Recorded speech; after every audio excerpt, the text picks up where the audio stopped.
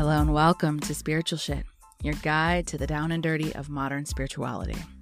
This podcast is a place for people wanting to discover more about spirituality, where we can get weird about ghosts, mediumship, aliens, psychics, religion, new age awakening, ascension, starseeds, channeling, holistic health, philosophy, and even dating.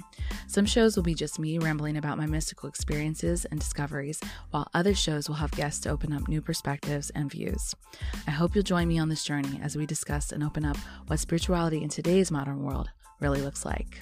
Remember to like and subscribe to never miss an episode, and hit me up at thelovelyleah.com or at thelovelyleah on Instagram so we can connect.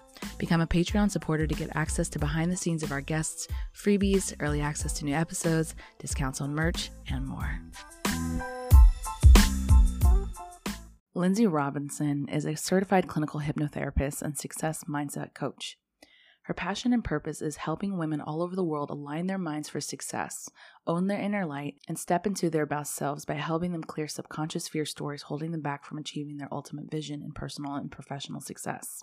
She teaches people how to release self-doubt and infinitely become more confident in believing in yourself, value your unique abilities, and get out of your comfort zone so you succeed at a much bigger level than you ever have before. And for the past 10 years, her greatest passion has been helping these women release the outdated limiting beliefs and align their minds for their biggest desires. She's also a co-host to the High Vibe in It podcast, which is a fun new take on self-empowerment and lifestyle design, teaching people how to live more aligned, inspired lives while manifesting their inner desires. And the show covers topics like law of attraction, releasing beliefs, hypnosis, manifesting methods, spirituality, self-mastery, personal growth, self-love, relationships, crystals, feng shui, and so much more. She's been interviewed on numerous events, radio, and talk shows, and has been featured in Cosmopolitan Magazine, Huffington Post, and now Spiritual Shit. Please welcome Lindsay to the show. Hello and welcome to another episode of Spiritual Shit. I'm your host, Aaliyah Lovely, and today we are talking to Lindsay Robinson, who is a certified hypnotherapist. Say hey, girl. Hey, I'm so happy to be here with you. So excited to be here with you too. A couple of weeks ago, I was on your show, High Vibe in It podcast, and we got an opportunity to talk deep about some weird spiritual shit. But today, I'm excited that we're going to be talking about something that can be seen as woo-woo and or on the fringe, but has definitely become more mainstream as a form of healing for people to be able to get past trauma, stop smoking, all kinds of different things. But I know that people have a definite association with what they think hypnosis is versus what it actually is. And we'll get into that a little bit later. But before we do that, can you just tell our audience a little bit about yourself? Give us an introduction of your past and what led you up to this point.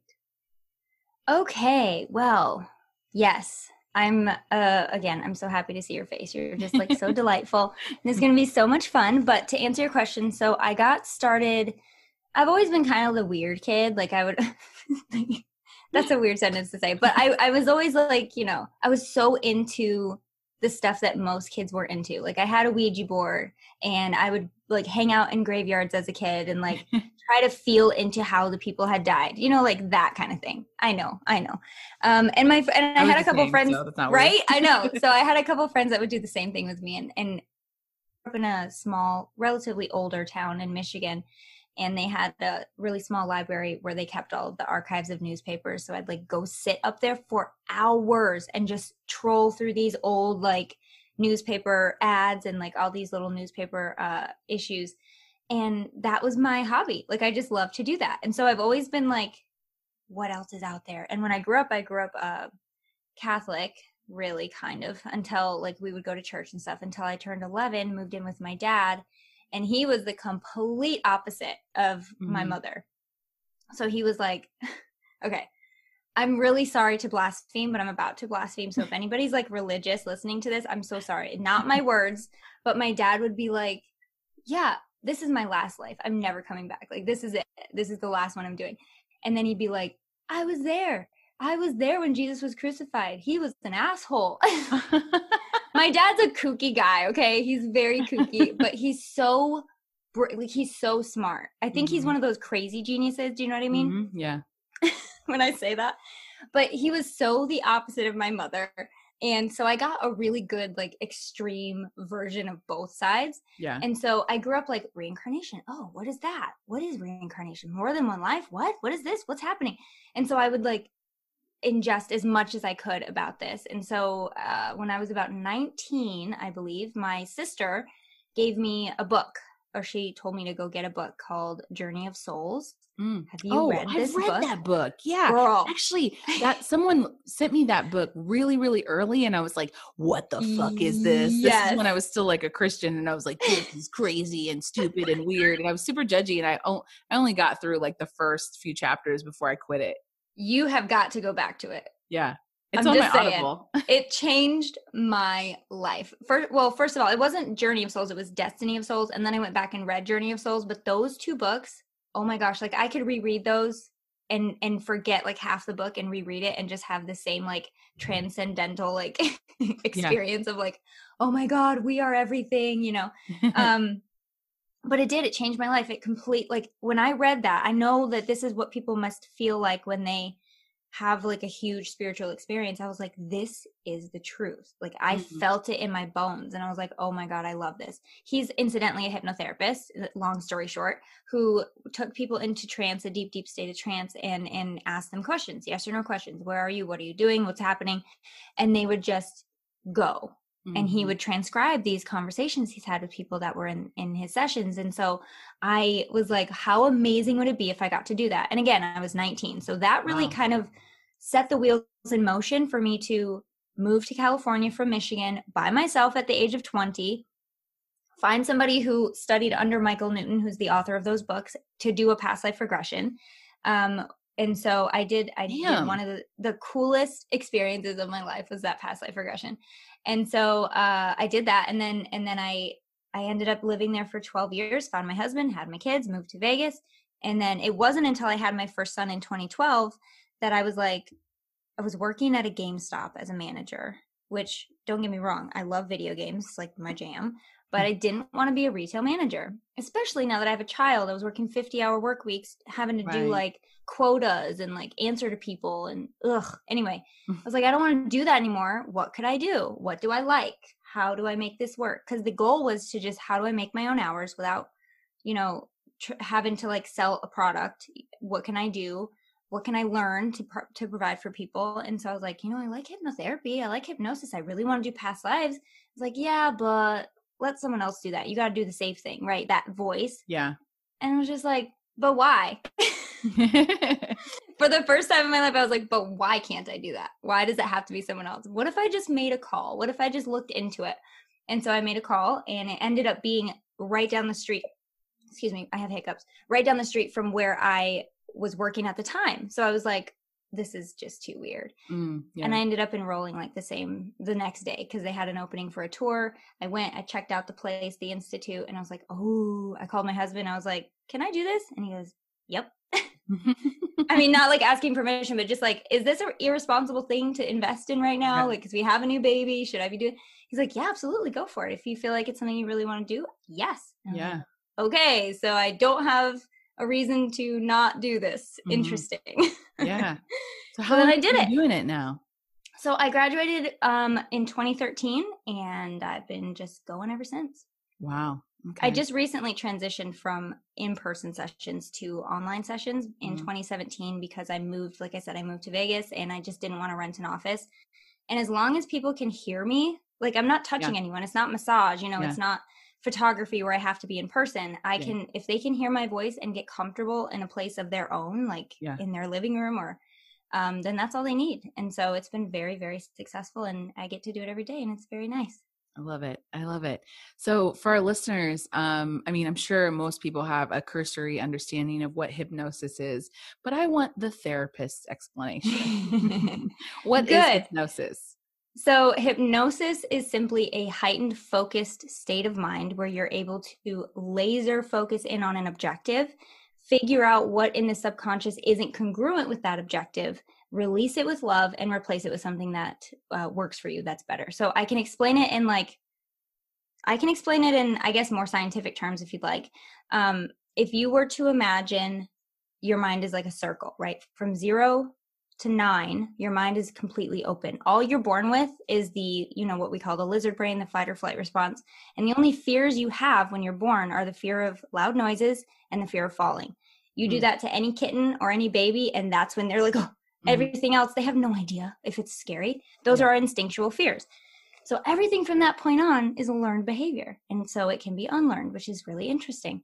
But from 0 to 9, your mind's completely open. You're accepting everything in as essentially true because you have nothing to compare it to, or you don't have that distinguishing ability to figure out if it's actually a fact or not. So you're just like, yep, sure, that's true, that's true. And then when you hit about 8 or 9, you get what's called the critical mind or the critical filter, which works exactly as it sounds, as a filter for critical thinking.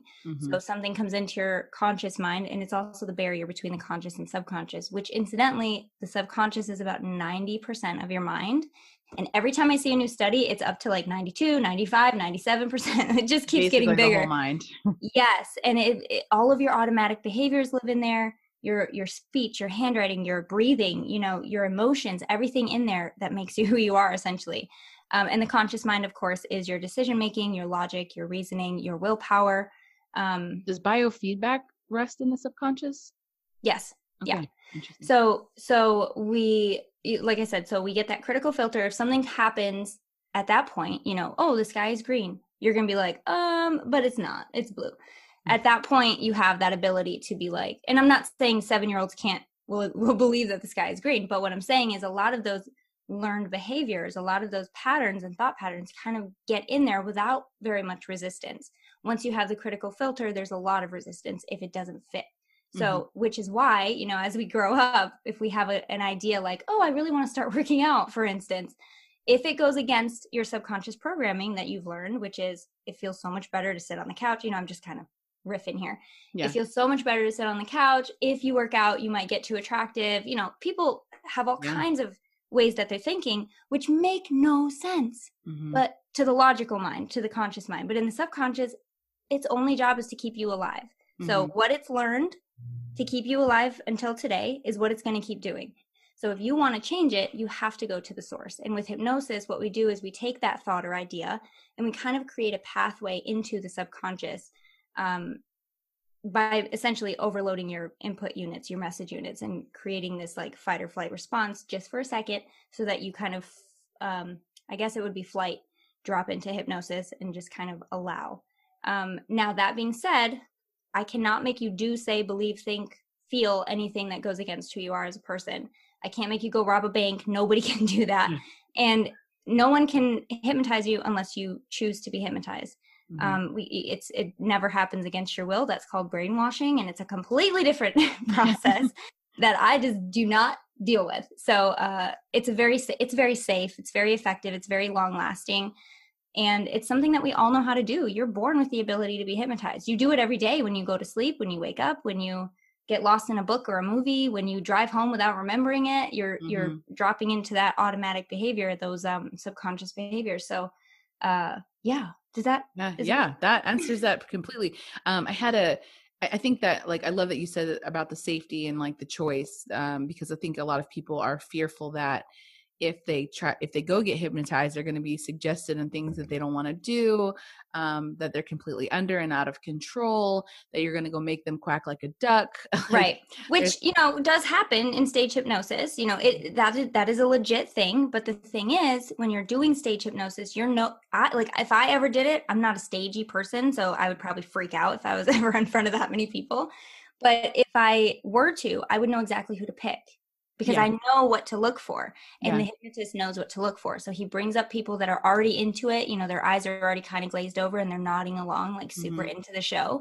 Bring them up. And then let's put you in the position of the person on stage. You come up, you're a little nervous. Everybody's looking at you. And the guy says, or the girl says, like, when I count from 5 to 0, you're going to go to sleep or whatever.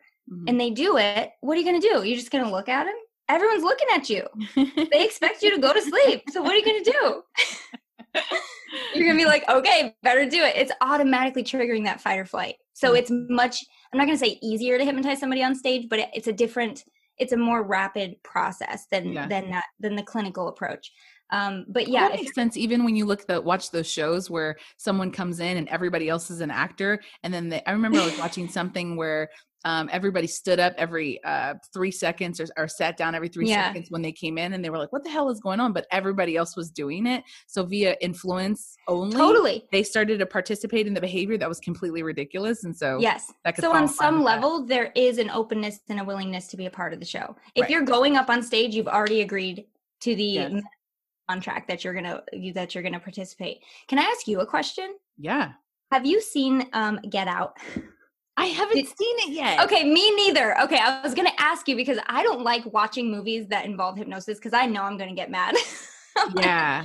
I know it's gonna be inaccurate and it's just gonna feed into these like myths about hypnosis. So I haven't seen it, but I really want to so that I know what I'm talking about. But I hear that it's pretty scary. I hear the movie's amazing, but I just haven't watched it yet because unfortunately for me, I have more resistance to watch movies that everybody's like, this you have to go see. Right. And I'm like, so I wait like a year and a half or two, and then I watch it on my own speed and I'm like, oh, that was actually really good. But I don't know why. I just have a resistance when people go crazy because when you do go see this movie, you're disappointed. But right. Anyway. Well, that's why. Yeah, absolutely. And that's why when someone's like, oh, this is the worst movie ever, it's never that bad. People. Right. Yeah.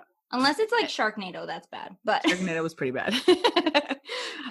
So let's get into suggestion because that's what we're talking about. We're making suggestions into the subconscious mind to help accelerate whatever it is that is in that foundational programming, right? Like you said. The subconscious could also be equated to the ego. In a sense of like the way that the ego tries to protect us. It's a lot of our automatic behaviors and things that feel resistance towards change and progression. So like, let's talk about, I want to hear your knowledge about the subconscious versus the conscious mind. You already said that the subconscious is about 90+% of our mind versus our conscious mind. How do they work in conjunction and how does suggestion work with that? So first, what I want to mention to everyone is, of course, nobody's mind is the same as anyone else's. So each of us has a different mixture of a generalized category of two different suggestibility types. Of course, there are more. We know that there are more, but generally speaking, there's two basic buckets you're going to fall into. One of them is going to be the literal. The other one's going to be inferential or analytical.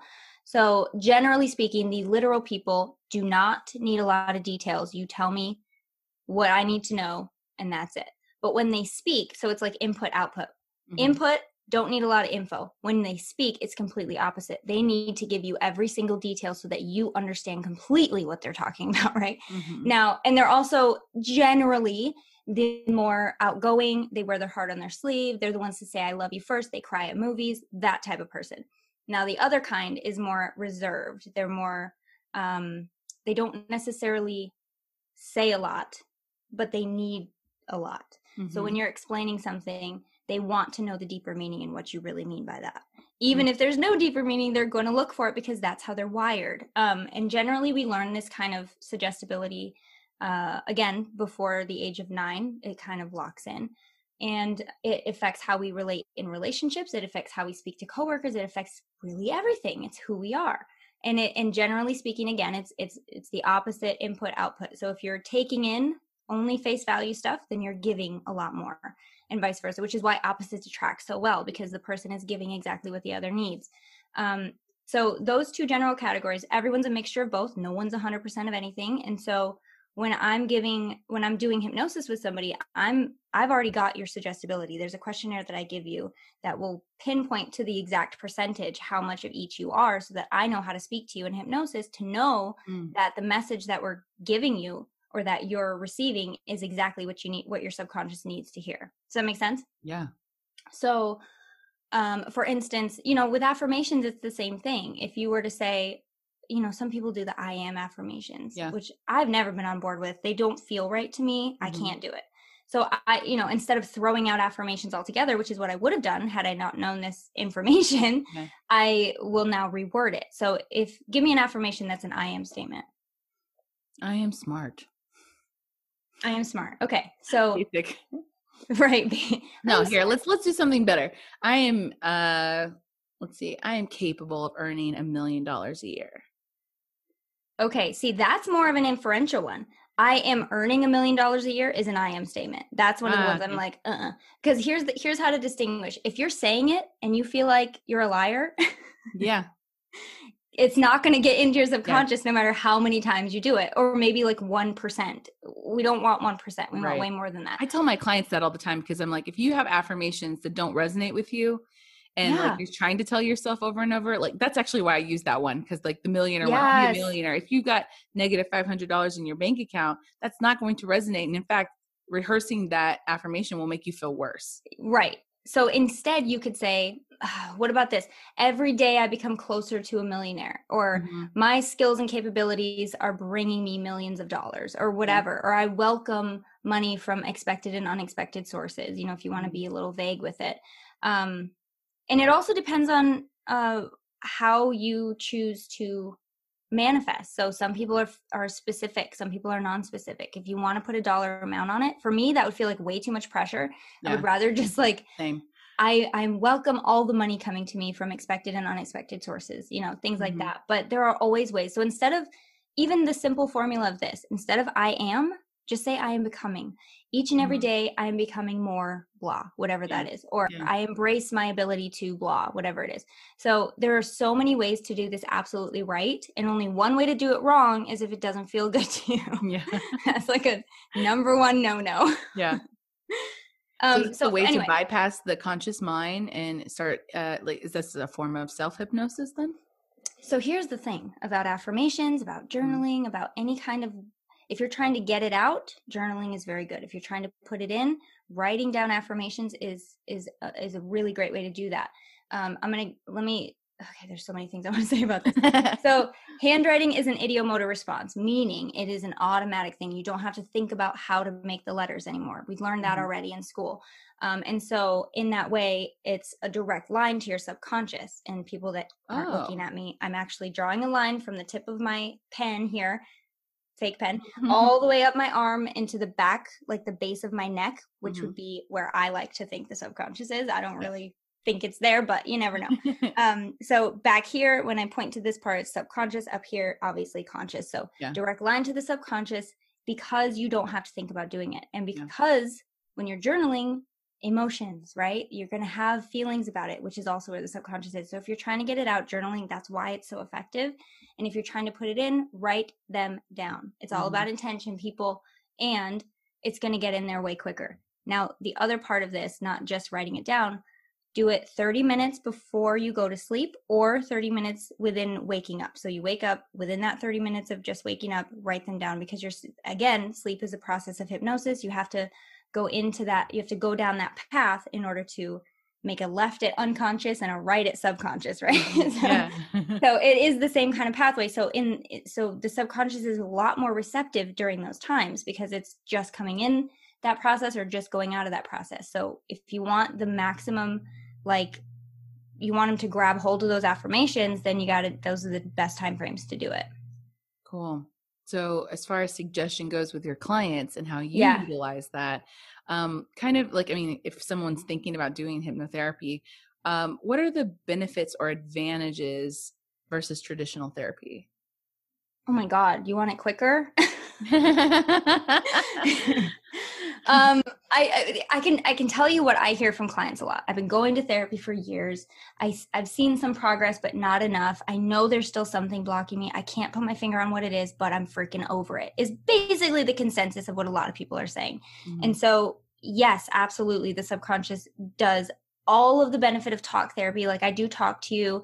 We go through, we do perspective shifts. We do reframing. We do my job as a hypnotherapist is to help you see all of your options and help you decide the best way to move forward, while also releasing with love the things that don't work for you. Is this outdated from when I was 5? Bye. Thank you. No, thank you anymore. Because here's the thing, like I said, your subconscious is to keep you alive, not happy, not fulfilled, not successful. That's extra. Yeah. It's just to keep you alive. And so those, like I said, those things that don't make sense that are in the subconscious doing its job perfectly. And so you do get to decide what's outdated. Thank you for serving me when you did. I know there was a benefit to this. I know that it was needed for my survival up to this point. I no longer need it. Thank you and goodbye. And then you get to decide a new way of thinking. So I don't know what the question was, but I hope I answered it. Help me. Like how it benefits. You said, do you want it faster? Yes. So it does have, and again, I'm not a psychologist, but I do have a lot of clients who are psychologists, and they will tell me that it works on a level that isn't here's what I'll say. It works on a level that is almost like automatic. So what we're doing here is we're replacing those default settings that you have at this very moment with default settings that will move you forward, while also talking about it, while also working through the emotions, while processing, while integrating, and being able to move past this stuff that you have not been able to move past to this point in a very nurturing, loving, supportive way. I mean, people will tell me that I should not have brought them out of hypnosis. Just yesterday, I mean, it's pretty common, but even just yesterday, somebody was like, "Oh, why did you bring me out?" That was so relaxing. I have not found a downside yet. Let me just put it that way. I love that. What do you think that, what are the common myths that you see about hypnotherapy or hypnosis? Common myths. Will I get stuck in hypnosis? Is it mind control? Will you make me relive past traumatic events? Will I discover some abuse that I've had? Stop me if you want to stop me. There's so many of them. Does it even work? Can everyone be hypnotized? Is it paralysis?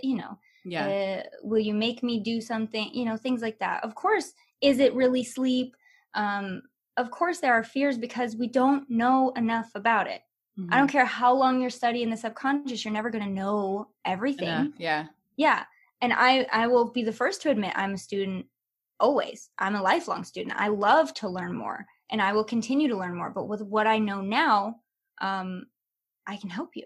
Yeah. And so to answer those myths, no, it is not any of those things. And no, I will not make you relive a past traumatic event. Here's the thing about trauma. Like, I will get clients now and then who will say, I don't remember a huge part of my childhood and I would like to. Could I help them? Yes. Will I? Nope. I will not. It is not something that I will work with because I like to think of repression as a scab, right? It's there for a reason. It's protecting something. And if we rip the scab off, it's not going to heal. It will probably make it worse. It will probably bleed again. There'll be a huge There's a reason your mama says, don't rip off the scab. Okay. That's what repression to me is. That's what I've learned about it. So no, I will not.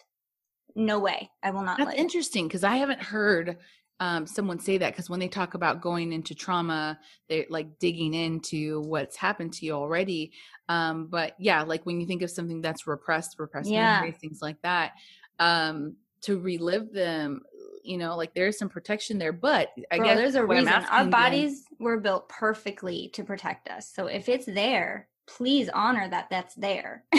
So in some ways, like, would you say that then repression is its own form of healing? Because we talk deeply about not repressing your emotions and being present with your emotions, how you feel. That's different. But going back into the old childhood situation where you may have an inkling feeling that like something my uncle might have, whatever, who knows? And it's like that you can't remember that. It's probably best that you don't. Yeah. So if there's something that somebody has a feeling might have happened, or they know there's trauma, but they don't know what it is, again, never going to make you go through it, never going to figure out what exactly it is. The fact is, I don't need to take you as that 10-year-old person. I need to take you as you are today so that you can live your best damn life. So if that means, even in hypnosis, we could say something like letting go of any trauma that is not serving you, releasing in your venting dreams anything that needs to be processed and vented out. Dreams. We got to have an episode about dreams. I got this on my list. Because dream therapy is so awesome. I can teach people how to interpret their own dreams, and it's very, very fun. But that's, I think I'm going to do an episode on that in my own podcast too. So that'll be really cool. There's so much to learn, guys. So so yes, I call them fishing expeditions. Like if somebody says, I don't know what it is, I want to find out, I'm not going on any fishing expeditions. I'm not going to figure out a way to cause you more pain, because essentially we're opening a can of worms and it can do way more harm than good. Mm-hmm. And again, I don't need to. We don't need to go for cause. We just need to release what's not working. And we can absolutely do that without making you relive stuff you didn't even know you had.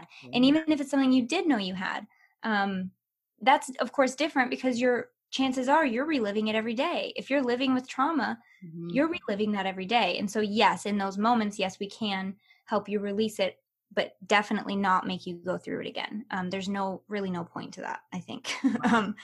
But yeah, so can't do that. No paralysis, no mind control. In fact, you're actually more in control because you're calling the shots in hypnosis. You can't know until you know, but you're almost like in the zone. Do you know what I mean? Like that feeling of like, I could do anything, and this is what I want to do with my energy. And it's just like you are completely 100% present in the moment. If you've ever gotten like a really good masseuse and like gotten a really good back massage, here's how I like to, here's a good metaphor for it.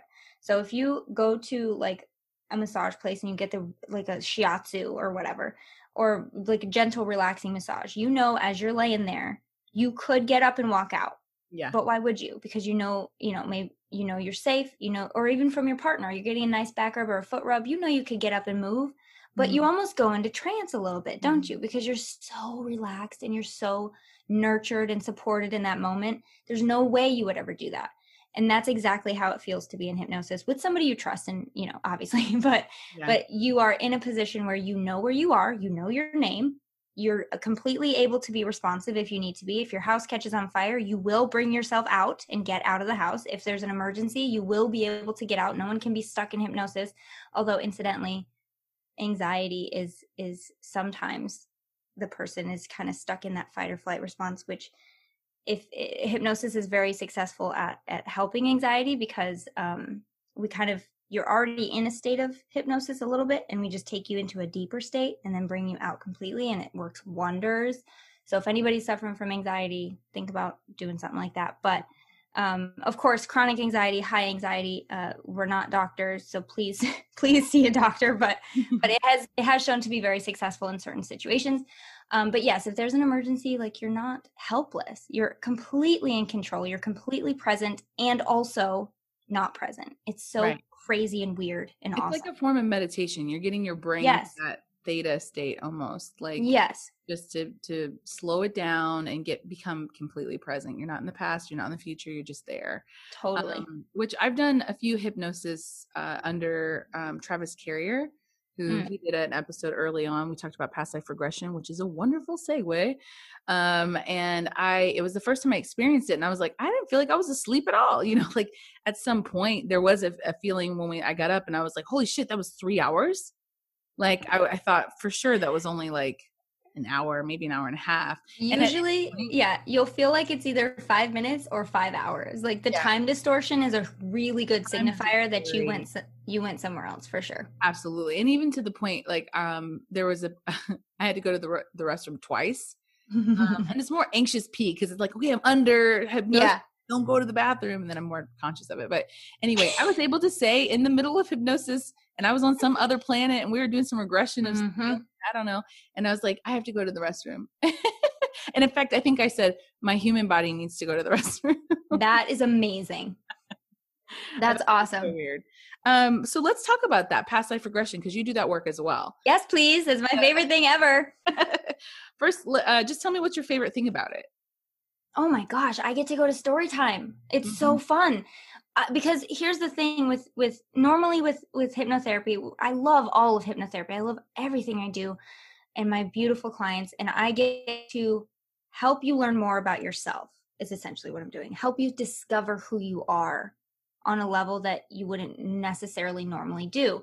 With past life regression, oh my gosh, we get to talk about who you were. We get to talk about all the crazy things that happened like hundreds of years ago. And I'm not giving you any information. Like, that's the thing. Where are you? Look down. What do you see when you look down? What's happening around you? And then you just go. You just talk and I just write like a frantic person because I cannot get enough of it. I can't really, because I love history so much and I love genealogy and I love the spiritual bigness of who we are, that it kind of wraps it all into a nice little roll for me and I get all of it at the same time. Yeah. I think that's probably what it is. I've always been a huge fan of like history and humanity back in the day and how we survived. Yeah. Yeah. You know, so with that, like you being able to dig more into that place, my biggest fear when I was going under, besides the fact of like, will I actually be asleep or not or whatever? I think I know what you're going to say. Is yes. Am I making this up? Yeah. So going through the process of being like, well, maybe I saw that on a mummy movie or, you know, like whatever. Actually, let me tell this story because I had a past life regression and he did the same thing. Where are you at? What are you wearing? Whatever. And I was like, I was wearing these leather sandals and I had this kind of what looked like a metal bound skirt. Like it had metal on it. Is this the alien one? No, this is the Egyptian one. Oh, shit. So I had this Egyptian skirt. I was wearing kind of a bandeau. My head was shaved. I was wearing a wig. And I was in this like, it didn't look huge. I wasn't like in a pyramid or anything like that. It was a house, but like a, you know, Pueblo kind of looking house almost. And we had this courtyard that had this incredibly beautiful water, like a pool or something. And I looked up, my name was Claire Euphemia. And his name, the guy who or my husband, his name was Obed Umdamnia. And he had 2 other wives, but he loved me the most. But I couldn't bear children. And so he took one other wife, and she had 2 children. And so there were 3 other women in the house and then another boy. And so, so he had an heir, I guess. I don't know. Mm-hmm. Dude, I'm obsessed. Keep talking. But I had this giant ring on, this giant jasper ring. And I'm super into crystals, but at the time I got this regression, like any grounding stones or whatever just weren't attractive to me. I'd just gotten into my crystal practice and I was like, jasper, what is that? Anyway, so I was essentially, my father sold me at a market. He was highly abusive. I did go through like a snap of what he used to do to me, which I won't reply on here. Highly triggering. And I cried while I was there, but he snapped me right back out of it. It was weird. Like he let me go there. I wanted to go there. And then as soon as it felt like it was becoming overwhelming, he snapped me right back out of it. And somehow I was able to release that, whatever that was. So that for me, as just a critical thinker, I was like, whoa, that was hypnosis shit, you know? So got me out of that state. But anyway, so I met Obed. He came off his horse. He came, you know, like, I'm going to come get this girl. Essentially I was supposed to be like a helpmate or something like that. But fell in love with me. I believe I was 13, maybe 14. And he was maybe like 10 years older or something. Anyway, but he was like someone who worked within the Pharaoh's army. So he wasn't like we weren't like royalty or anything like that, but someone who worked within the army, the Egyptian army, something like that. Anyway, and so through this process, like I was watching myself grow up and, you know, whatever, I ended up becoming, because I couldn't bear children and I didn't have anything else going on, I was the person who helped people move through cross worlds. So essentially preparing people for death, preparing the families. These are the rituals that you do, and I would perform the rituals. And so like, which is weird because my name was Claire Euphemia. So Claire as in clairvoyant, clairvoyant, or whatever. So I look up Euphemia, and the word, first of all, it took me 2 weeks to find the spelling and get the spelling right, because I was putting it all together as one name at first. Yeah. And then Spirit was like, split it up, and it was like Claire Euphemia. And finally I got the spelling right. And it is a Coptic Egyptian language name that means well-spoken. Oh my God. Right. And I was like, well spoken. Mind you, this is before I ever thought about doing a podcast. But like I was like, oh, that's so weird, you know, whatever. And the whole deal was that I spoke into people. I helped them release whatever their, you know, fear or you know, I don't know.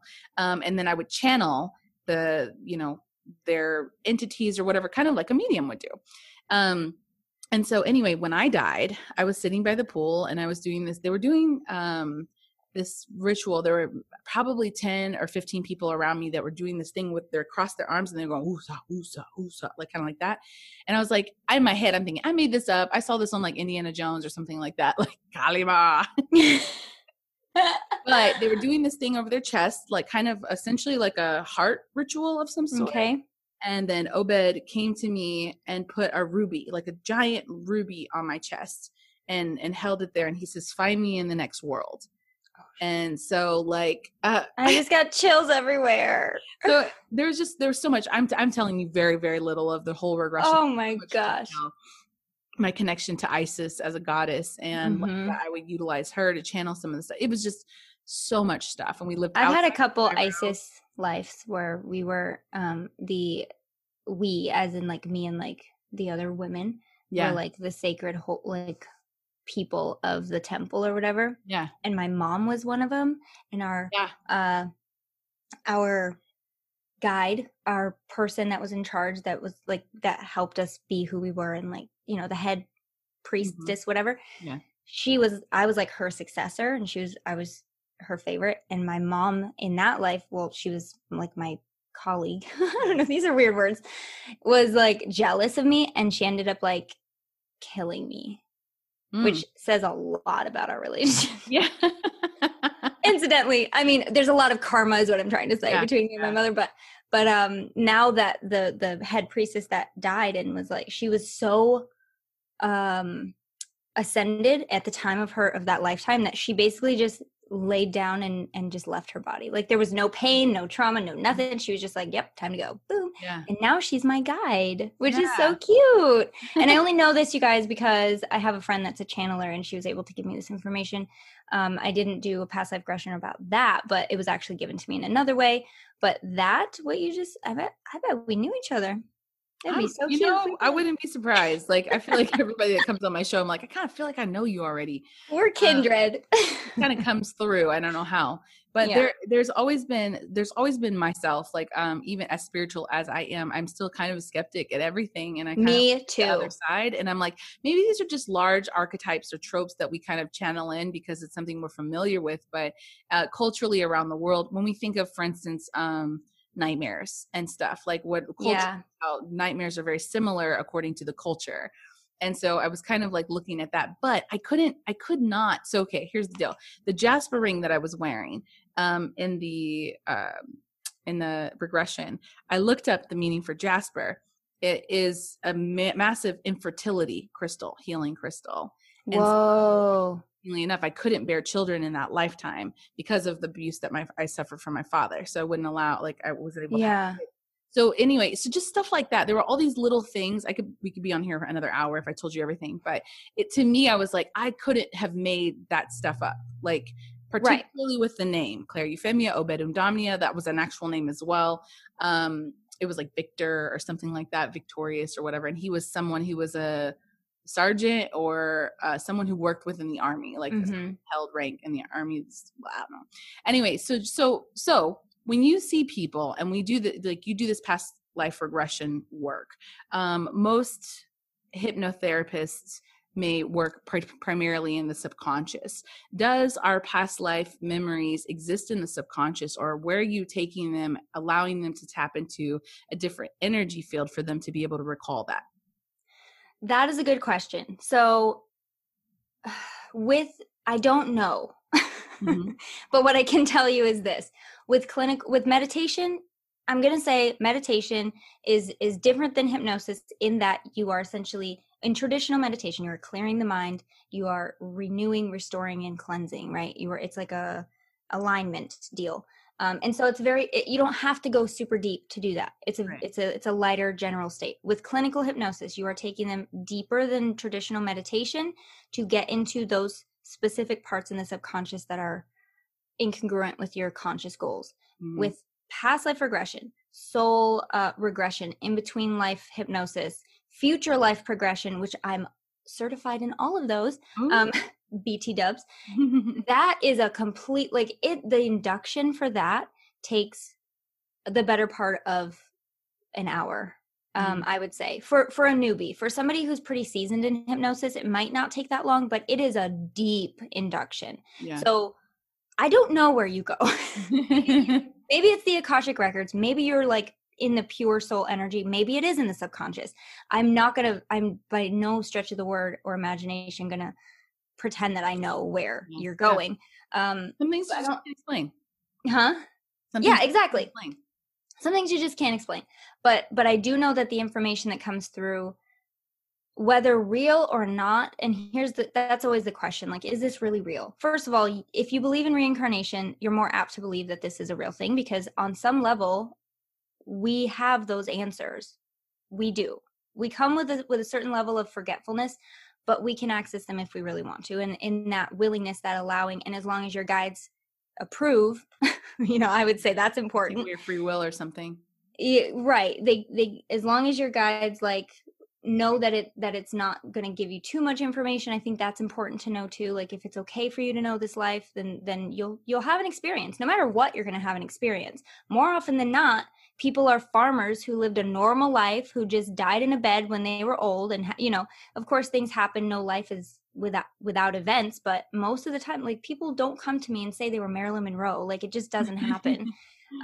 One time a guy said that he described his life and stuff, and he ended up being like Carl Jung. And I was like, what? He's the only client I've had in almost 10 years that has ever had memories from an actual famous person. But anyway, all this to say, if it's real or not, I see my clients have reactions. I see them physically changing as they're going through this experience, acknowledging their fears, acknowledging these things that have been pulling at them for years and years, finally getting released. If this is the way that it's going to happen, 100%. They never walk out of the room or end the session without a profound sense of understanding of who they are. And that just says it all to me. So one thing that I always do too is, in the past life regression with people, I'll ask them, like, when they're encountering a person, I'll say, like, do you recognize this person in your life today?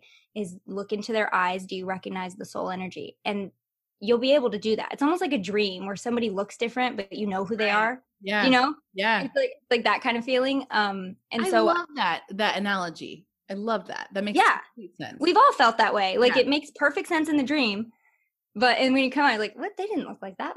Yeah. That doesn't make sense. But so I'll do that. I'll create those. I'll get your soul connections from the past life. I'll get, after the life is over, we float back up into the connection to everything, into the universe as our soul energy. And I ask, like, who needs to be forgiven? Who needs to forgive you? Is there anything that needs to be, that any closure that needs to happen, anything that needs to be released at this time? And then they'll tell me.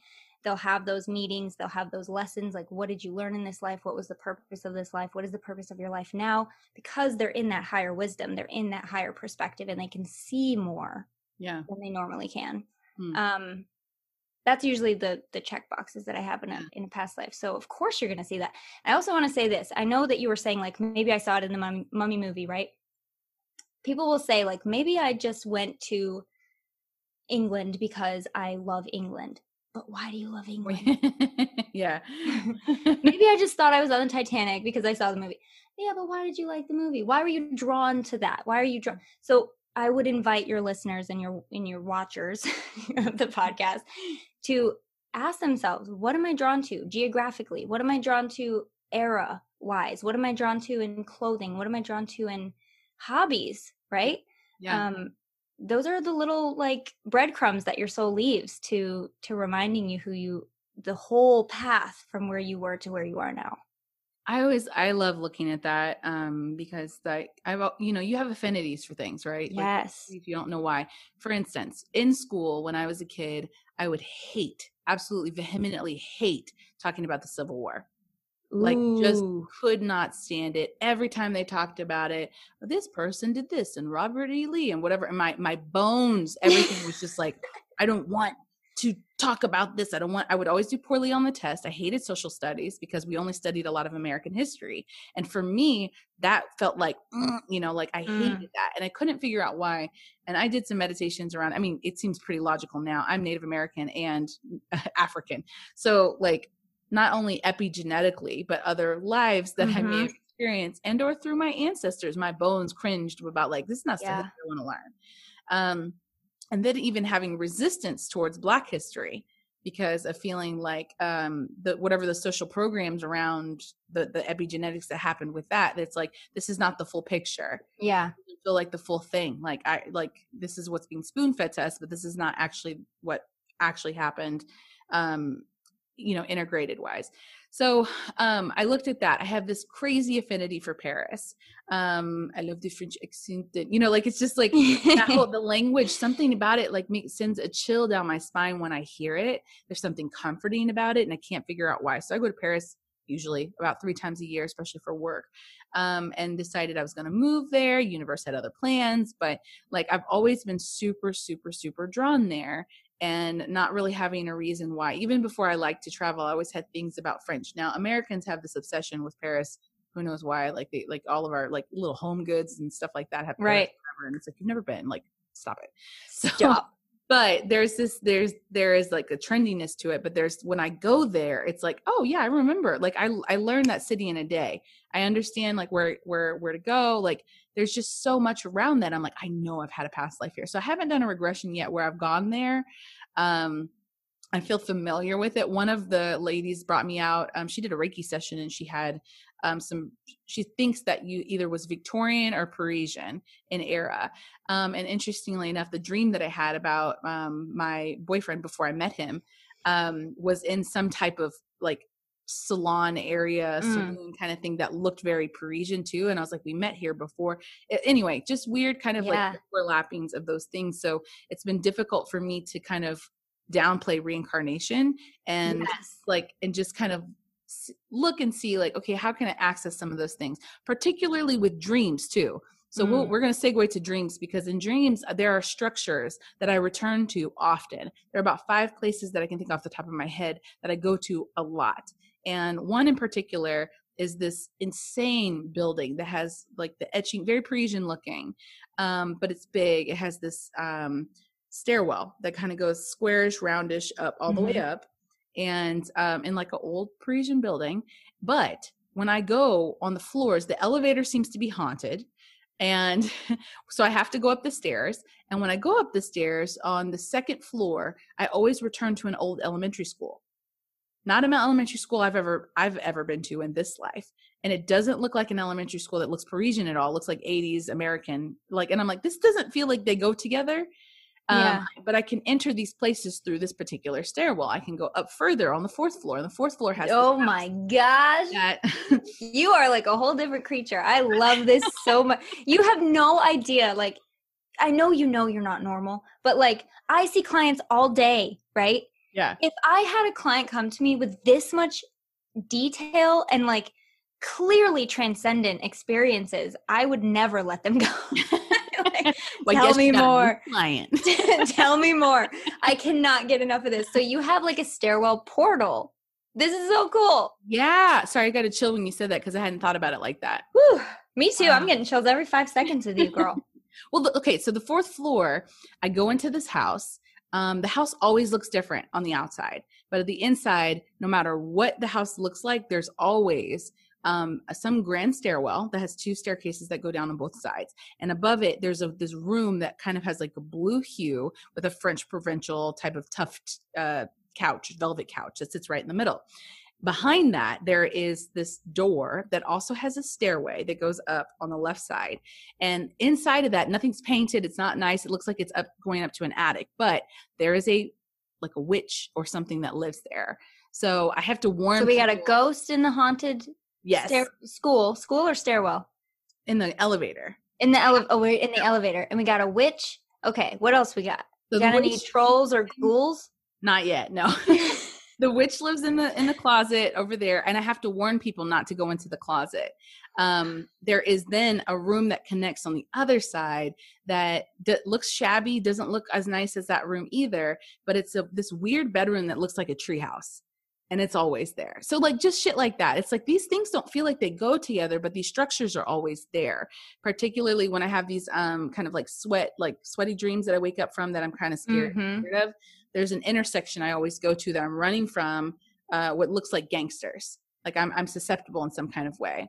And there's a house in that intersection that I can go up the stairs, and it's like I don't know, almost like a crawl space. that I turned into a home of some sort. Like it's got a really small door, like Alice in Wonderland shit, you know, a really small door that I go in to hide away from these gangsters. They're wearing bandanas, they're on motorcycles, and they've got guns. What the heck? In a few dreams I get killed, in a few dreams I don't. I'm hiding in this particular structure. The last dream I had about that area, I wasn't afraid of them anymore, and I had turned this structure into like a really nice home. And like, that's the last dream I had of it. I don't have much clarity around that. But anyway, so stuff like that. So now going to you as a hypnotherapist, going into these dreams, are you able to tell people, you said you can help teach them how to interpret their dreams. Like yes. What about hypnosis? How does that conjunction well with dream interpretation? Okay. Let me do my best here. I got to stretch this one out. Okay. Good question. So with the dreams, it's unconscious, but a lot of let me just give you the rundown. A lot of our brain activity when we go to sleep is sometimes replaying events of the day. Your brain, your mind communicates in images and symbols. Right. We all know this, I think.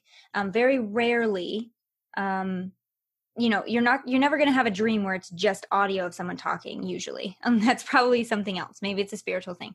But dreams, traditional dreams, are images, symbols, some talking, maybe some color, maybe not. And it's a lot of times it can just be broken down to like replaying events of the day in the way that it's interpreted it. Mm-hmm. So that's why a lot of times our dreams do not make sense. So there's a process of dreams throughout each night that we go through.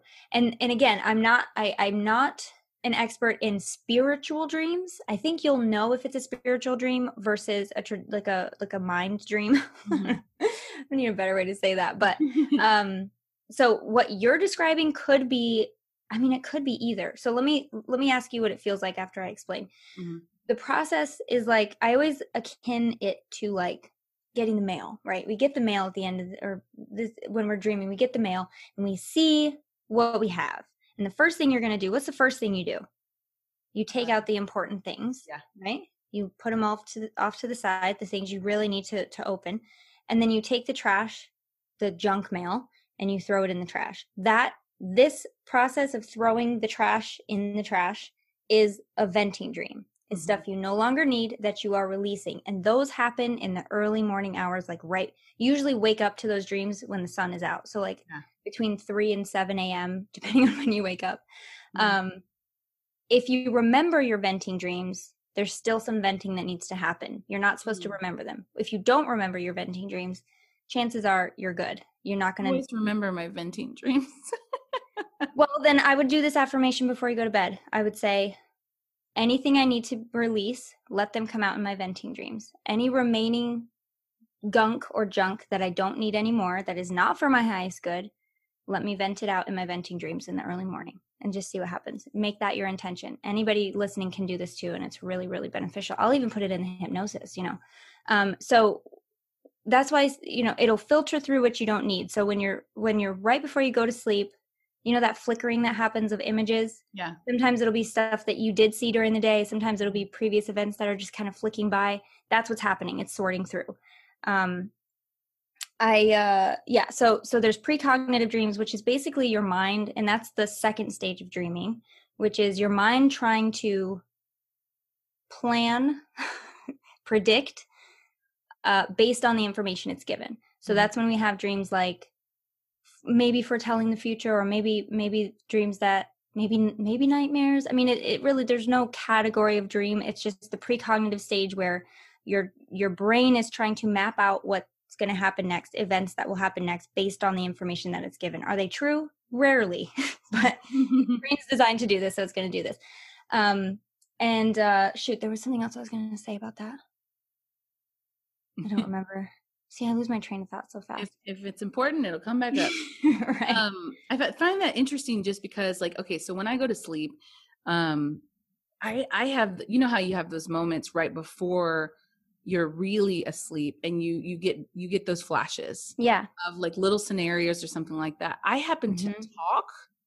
I'm not surprised by anything anymore that you say. My boyfriend, I'll start to fall asleep on the couch or something, and I'll start to talk and say some of those things. Now, because I'm an empath medium, sometimes the things that I say aren't necessarily dream related. Yeah. So right. Yesterday I said charcuterie, which is such a random thing to say anyway. But then on the TV, like 2 minutes later, it said charcuterie. And I was like, oh, that was weird. Like, or whatever. I've done that at least 6 times while he's saying that. Isn't that fun? Yeah. You're definitely accessing, like, we all do this. Like, it's happened to me. I'm sure people are thinking of times in their past that's happened. We're connecting to something. Yeah. Yeah. You know, absolutely. And I know you, when you were on the podcast, I know you've talked about like dream traveling, like that's something you do. I know there's people that do that. They'll go other places when they sleep. I know I do it sometimes. I wish I remembered. Can you know the place where you to hypnosis to get to that state so they can do that while you're there? Oh, I'm sure I could. I've never tried it, but I'm pretty good at what I do. We need to do it. We need to try that and record. Well, okay, so real quick, here's a crash course in how to interpret your dreams. Now, I'm going to try to access all of it because I don't, there's a few components to interpreting your dreams. If you wake up from a dream and you're like, what the actual F was that? There's a few ways to kind of pinpoint what's kind of going on. Again, the dream is symbols, images. So you have to get 2 categories. You know, if you have to get a pen and paper, write this stuff down. What actually happened, like what's real, and what is a metaphor? Mm-hmm. Yeah. If you're reliving a past event, like you're reliving a day in high school, that actually happened. So you can write that in that category. But if you're in a square stairwell that leads to an elevator with a ghost in it, it's probably a metaphor. I would hope that that's a metaphor. So write down what's real and what's the symbol. What is the metaphor? And then you want to look at the emotion in the dream. What was the dominant emotion? Was it panic? Was it fear? Was it bliss? Was it happiness? Was it comfort? Write that down. You want to look at the time of night that it was. If it was in the first stage of dreaming, the second stage, or the venting dream. Huge signifier in what the brain is trying to tell you. And then you want to go back to the time period. So let's say you went back to the high school dream. Sometime, depending on the time period, will be usually your mind. Something's happening in your life now that your mind is anchoring back to. Mm-hmm. So there's a theme, right? Like if it's happening, like if you're in high school and you're with your old boyfriend, maybe take a look at what could possibly be happening in your life right now that could be related to that time period. Does that make sense? Yeah. Yeah. So those are a few different categories or a few different components that will allow you to really get to the heart of what the message of the dream is. Mm-hmm. And then of course, if it's a venting dream, just be like, yep, washing my hands of it. That's what we all want to do. I'll wake up from, oh my gosh, I have to tell you this dream that I had the other day. Okay. So by the way, Miss, that scary story you told us on my podcast, I have not been able to sleep for like a week. Sorry. I am so easily scared. Like, sorry. No, I don't want to relive it again. Story. Like you guys have probably heard it on the podcast before. The story I was telling her is about when I was going to bed and the spirit who came to visit me and stood over my bed, basically. So sorry, but you want it. You were excited. I was like, it's one of those things where you're like, do I want to go on this roller coaster? Yeah, let's go on the roller coaster. And then you like pee your pants. My bad. I'm like, it was so scary. I showed my husband. I showed my one of my colleagues who's a hypnotherapist too. I was like, listen to this story. You have to listen to this story. Oh, it was scary. Anyway, this dream I had the other day, and it was a venting dream. So that's fine. I recognize that. I'm able to let it go. It's not going to haunt me like your story does. But I had a dream that I was with my husband and my kids. We have a 3-row. I have 3 boys. So the 2 littles, the 4-year-old and the 2-year-old were in the second row, and my 8-year-old was in the third row. And we were driving, obviously, in the car, and we went over this low bridge. We went under this low bridge, and I knew our roof was gonna hit it. And I was like, oh my gosh, we're gonna hit this bridge. And the whole roof of the car came off. Like, and I look at my husband, he's looking at me, and I was like, oh my gosh, it like brushed the top of my head. Oh my gosh. I looked at my husband and I looked back, of course, at my kids, and the 2 car seats were empty. And my 8-year-old was just like, he was there. He was just looking at us like, oh my God. And you have no idea. If you're a parent, you understand the amount of panic, even in the dream state, that went through my body. And I was like, stop the car. Because we were on the freeway. We couldn't pull over. We pulled over. or we couldn't turn around. So we pulled over. I ran out and I knew, you know, that feeling of like, I have to run so far just to see if my kids are alive. Mm. Wow. Are you kidding me? I was just, and in that moment, like only twice in my life have I been able to do this. I was like, nope. And I just opened my eyes. I was like, I'm over it. I'm getting out of this dream right now. Yeah. And immediately I think I was just like, I just took over and I was like, I so much cannot handle this dream that I'm going to come into my body and open my eyes because I cannot. I could not. Yeah. Oh, anyway, that's probably one of the most terrifying dreams I've ever had. But it was very easy for me to wake up from that dream and be like, okay, that was a venting dream. What did I feel in that dream? Panic, fear, wondering if my kids are safe. Mm-hmm. I can let that all go. Mm-hmm. To me, that's a confirmation that I can feel safe. Yeah. And there's a reason I had that dream as a venting dream. Do you know what I mean? So if you're having a panicky, fearful dream as a venting dream, please know it is safe for you to vent that out. And that's I think that's a comforting thing to bring to attention, because a lot of times people have those kind of dreams, which then they use that as a way to anchor more fear. Totally. I had this dream about this and this thing might happen. Like I've had a couple of dreams where my brother has passed away, and always of a suicide, and it's like, oof, wow, that's like really, really scary to think you're going to get that call or something like that, and it hangs in the subconscious. The trouble for me is always that, like, I've had dreams that come true. Right. And so then I can't delineate whether or not it's going to be something that comes or doesn't come. And that freaks me out. So I have that kind of like, I mean, most of you guys probably don't have to do that. Well, and that can be a challenge for sure. I had a dream once that Dale Earnhardt Jr. got hurt on a racetrack, and I don't watch NASCAR. And then the next day, I had a dream he died, but the next day he got in a crash and he really injured himself. And Junior, I know that the dad is dead, right? Isn't he? Yeah. And then I was like, oh my God, I'm a psychic. But I know that we all have had those moments, but it can definitely be challenging. Like, well, this came true. So what if? What if? Yeah, it's one of those things where it's like, would I rather lose myself in the fear, or would I rather feel better? And please take comfort in the fact that most of the time the venting dreams are just that. Mm-hmm. That's it. They're just venting dreams. Do you have a certain time of night that you dream these by any chance that you could anchor onto? Well, it was this time of night, so it might come true more than this time of night. I don't know, because I always wake up at 3 a.m, always. And it's like, even no matter what I do, if I take melatonin, if I do, like, I just, the witching hour, you know. Yeah. And so I can change time zones and go to a whole nother. I remember one time I was on a plane and I woke up and I looked at my phone and it said 3 a.m. and I was like, how is this possible? It's not actually 3 a.m. where I'm at, but like my phone still said 3 a.m. Do you always know what time you go to sleep? Do you always look at the clock before you go to sleep? I go to bed like usually around 11:30. Do you always look at the clock before you go to sleep? Usually people do, or at least have a general idea. I'm looking at my phone because I have to set my alarm or something. So it could be a tie to your psychic stuff. I know that you are very, very powerful, intuitive, but it could also be you've trained your subconscious to wake up at 3. So no matter where you are, let's hypnotize that out, because your body knows, your body has a clock. And so if it knows that you go to sleep at 11:30 on the East Coast or the West Coast, it knows to count that many hours. Like, I'm telling you, our subconscious are very, very powerful. They can do some shit. It's been happening probably since I was about 15. Yeah. And so, which I attribute to some of my hormonal issues, because I don't get good sleep all the way through the night. Yeah. And so, interestingly enough, so you asked me if it happens at the beginning or not. So I will remember dreams around 3 a.m. when I wake up. But because I'm like, damn it, it's 3 a.m, I want to go back to sleep again. Pay attention to it. I always remember pretty much every day my morning dreams, like when I wake up in the morning, and I'm having a lot of dreams. So I have 3 or 4 dreams and kind of remember most of them. The only times I don't really remember them is if I've woken up 2 or 3 times in the morning, mm-hmm. like, and went back to sleep. Yeah.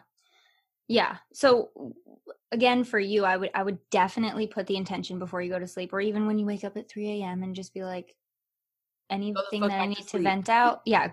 I'm going to go back to sleep. It is safe for me to sleep until I'm comfortable and awake.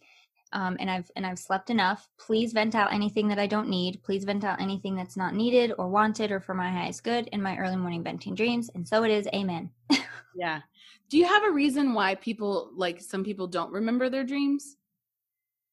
Is it the timing that they wake up or the amount of REM that they're getting or? I mean, it can be so many things that it's hard to nail down one. I know a lot of people on sleeping medications. Biologically, you're not dreaming as much as you need to be. So that could be something. I know a lot of people on sleep medications, even if they, don't, even if they do dream, but they don't remember their dreams, the sleep medications can hinder that a lot, the memory of the dreams. It can be HC does that as well. Yes. Yeah. And it could be your sleep patterns. If you're constantly waking up and going to sleep, you might not be dreaming as much. The body needs to dream. The mind needs to dream. It needs to. That is the biological necessity, just as much as it needs to sleep. And when I was studying, my professor was like, if you get drunk before you go to sleep, your dreams are like your cleanup crew, right? So if you get drunk before you go to sleep, you're getting your cleanup crew drunk. Imagine coming into a messy place with a drunk cleanup crew. Yeah. Are you really going to clean much up? No. And so I relate that as well to any kind of substance that you're putting in your body that's probably not conducive to that cleanup process, including sleep medications, including THC, things like that. But yeah, it could be the sleep pattern. It could be just the fact that you're so deep in your sleep that you have sleep amnesia, also a thing. Hypnotic amnesia, also a thing. So I'm a light sleeper. So generally, I will remember my dreams because I'm like, they're right at the surface, basically. Yeah. But we sleep like this, right? We go through REM and then we come back out. Sorry, I'm doing like a wave motion for people that can't see. So you go down into the deep, deep sleep. You come up, you have a sleep rhythm. You come down, you come up. So depending on how that rhythm is disrupted can affect how you remember your dreams. But there are people that just don't, there's nothing wrong with them as long as they're not going crazy. A way to tell if you aren't dreaming is if you're going crazy. Because you definitely need dreams.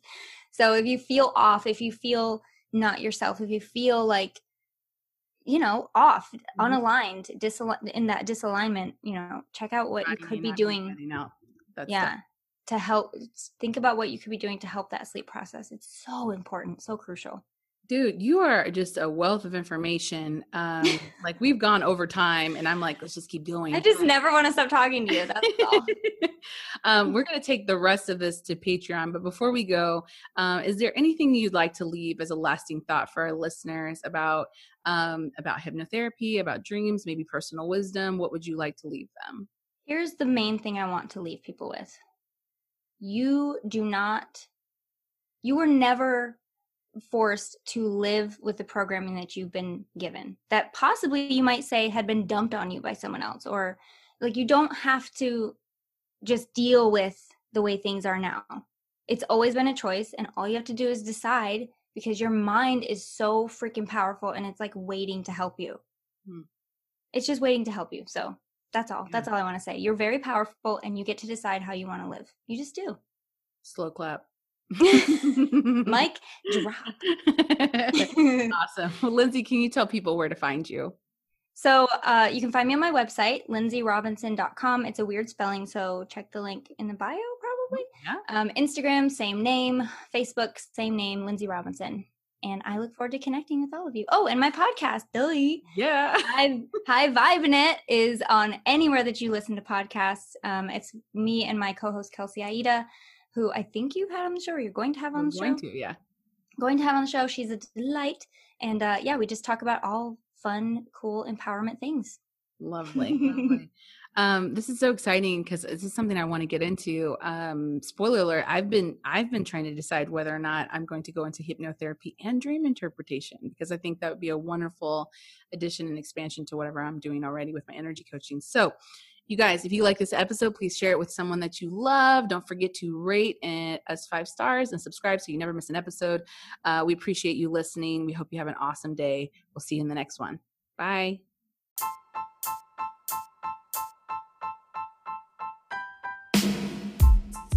I hope you enjoyed this episode. Please share it with someone you love. And if you're interested in becoming a client for energy coaching or card readings, find me at thelovelyaleah.com to read more about what I do and to book your own session. And don't forget to add me on The Lovely Aleah on Instagram for daily content and inspiration, and hang out with me on Patreon. As always, thank you for listening.